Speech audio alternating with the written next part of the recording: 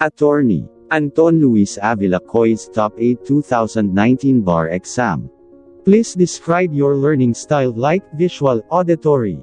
I'm probably leaning towards auditory than visual. I notice that I respond better to abstraction. It might be because of my background in mathematics. So I appreciate bodies of texts better than seeing those same concepts summarized in charts, tables, or graphs.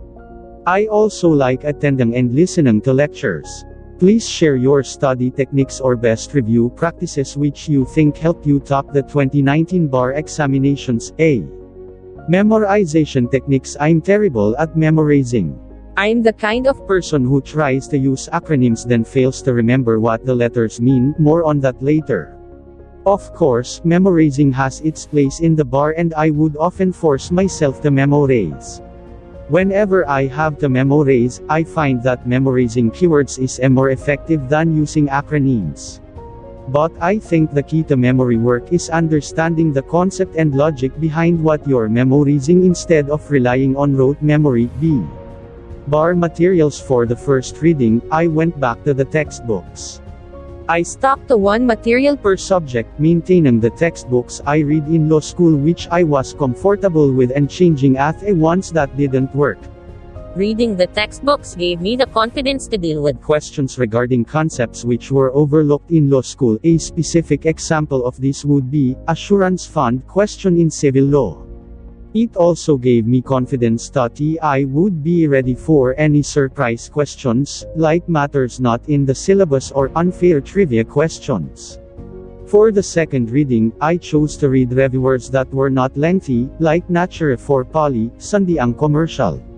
This gave me before prayers eye view and gave me a sense of what were important for the bar. C.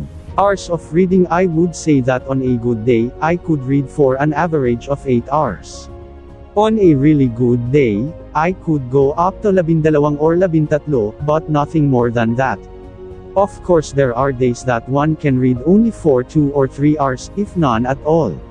Life indeed has its way of disturbing you in reviewing and only in hindsight you realize that it was a much needed break. I divide my day by reading the morning exam in the morning and the afternoon exam in the afternoon. So in my political law, labor law scheduled reading, I would read political law in the morning and labor law in the afternoon. Adjustments were made when I felt that I was behind schedule in a subject or I simply wanted to focus more on a subject that particular day. D. Review center coaching. My main consideration in enrolling for review proper was convenience. As much as possible, I wanted to focus on the bar during the review proper. I didn't want to worry about food, laundry, lodging, money, and every other thing that would distract me from studying. Since Albano Bar Review Center ABRC came to Baguio, it was a logical choice.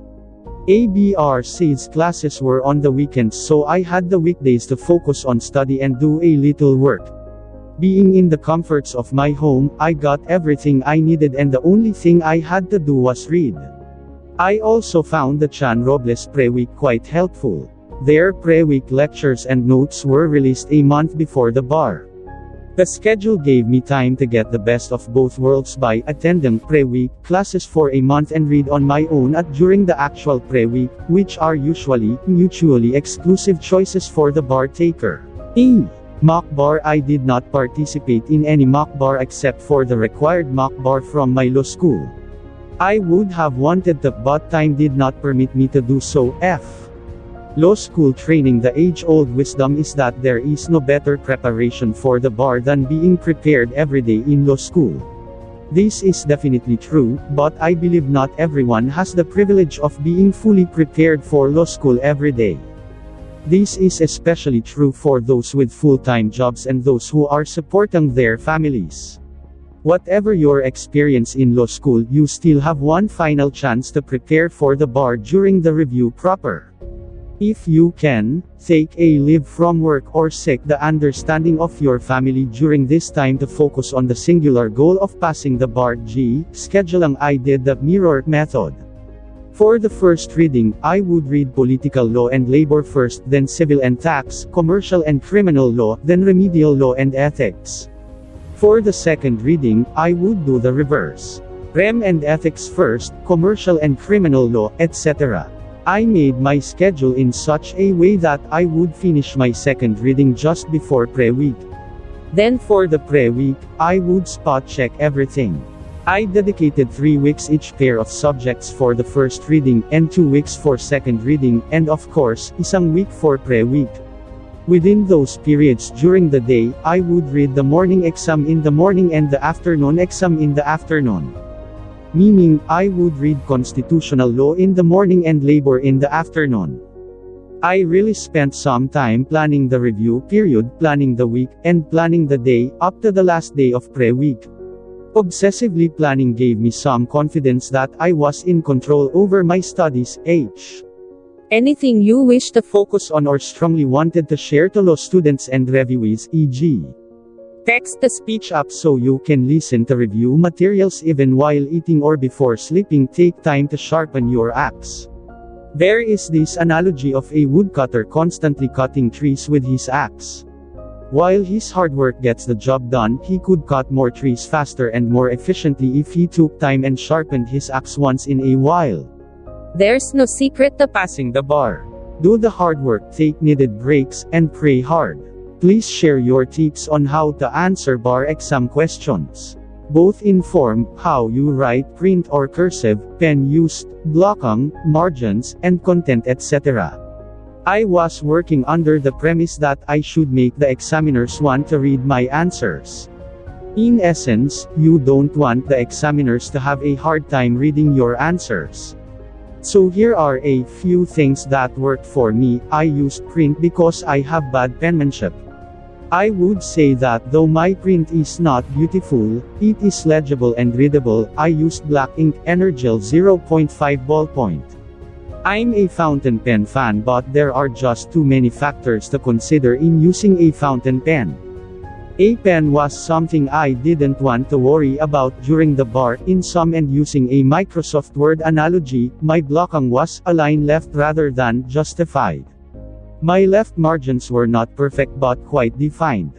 My right margins were not straight. When I ran out of space for a word, I would rather write the whole word in the next line than hyphenating it. Don't assume examiners know what they are checking. Spell it out for them. For example, suppose the questions is X correct in saying that the RTC has jurisdiction over the case. My answer would be, X is correct in saying that the RTC has jurisdiction over the case, instead of, yes, X is correct. I prioritized completeness over brevity, but the answers must still be as concise as possible. Technical definitions are always better than stating the law in your own words. What was your lowest moment during the bar season, if there is any? And how did you overcome it? For most of the bar preparations, the bar examinees are mostly in control of their fate. The bar examinees can build on their strengths and work on their weaknesses. The Monday after remedial law is truly the first day when the results are out of the hands of the examinees. For me, I felt that lack of control sometime around April. I was mostly distracted after the bar because I was planning for my wedding in January of 2020. After the wedding, the bar was the last thing on my mind after my wedding, as I was beginning and enjoying the married life. The panic started around April.